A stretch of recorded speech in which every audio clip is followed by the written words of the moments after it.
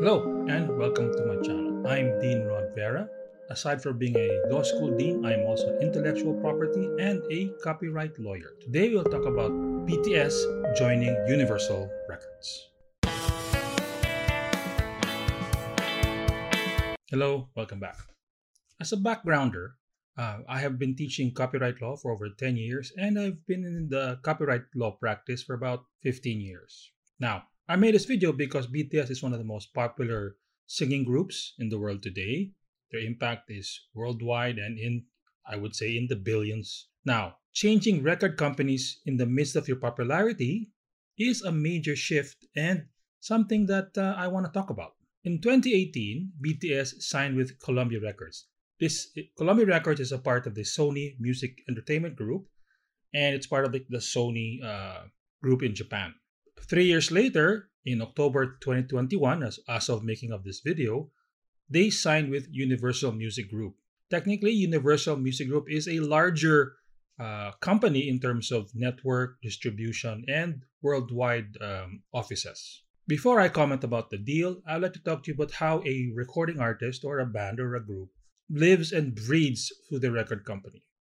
As you know, artists write songs, record their songs, perform their songs, and maybe tour their country or tour the world. Their goal is to make music for everybody to enjoy.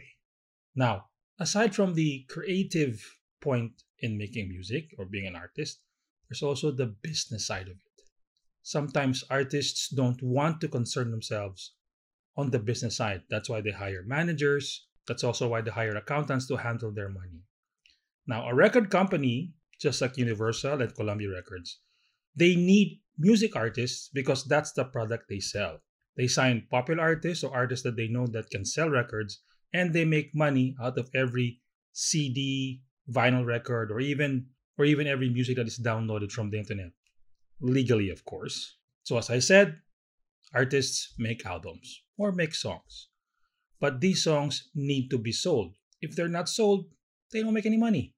In the olden days, record companies actually sold physical merchandise, such as vinyl records, cassette tapes, CDs, or compact discs.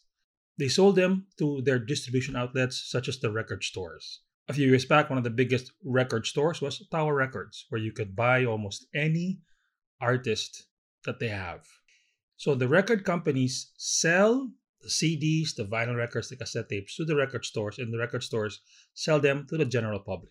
And these sales from the record stores are those that are counted so that one is considered number one, such as the Billboard chart. Number one in the week today, number one of the month. Album sales were the first barometers for a band's success. How does the record company make money? Let's pretend a physical product, whether it be a CD, a vinyl record, or a cassette tape. Let's say it costs $20. Out of that $20, the artists get about $3 to $4 per unit sold. Why so small? You have to think that the record company also spends for the artist.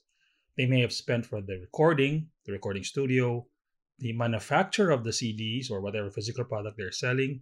They also spend for the marketing and the actual delivery and distribution of those physical units to the record stores.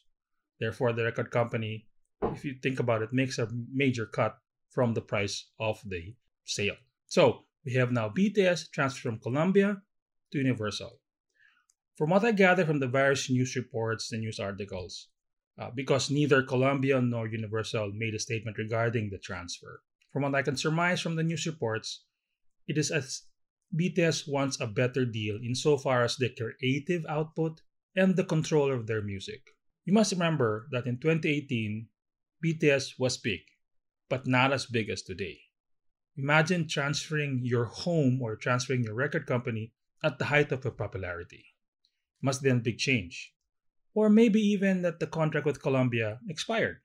But I think 3 years is such a small or a short term for it to expire. From the news reports that I gathered, what BTS is looking for is better creative output.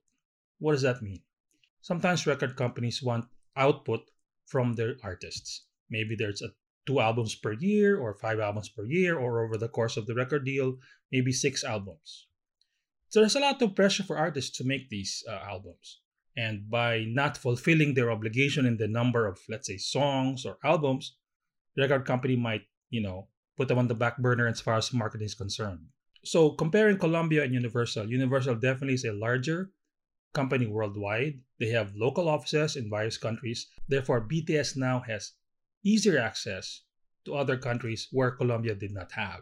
And from what I gather, I think one of the deal was that the price of whatever BTS product is sold would remain affordable, or at the very least the same throughout the world. What does it mean of going to Universal? Well, I'm sure they've studied it and they're getting a better deal than they would have had with Columbia. I know in the next couple of months, BTS is planning a world tour with many concerts in various countries. They need a large music company such as Universal to give them support insofar as marketing, advertising their concerts. Signing with Universal also allows BTS access to the other artists and other companies within the Universal group. They may have tie up with music, with movies, and other products Universal may have, such as licensing deals and synchronization rights to allow BTS music to be in movies. And we know Universal has a large movie roster and they're making movies every year. If you have any comments or views about this deal from BTS moving from Columbia to Universal, I would love to hear it. Please write them in the comments below and I'll be glad to respond to them. Thank you and have a good day.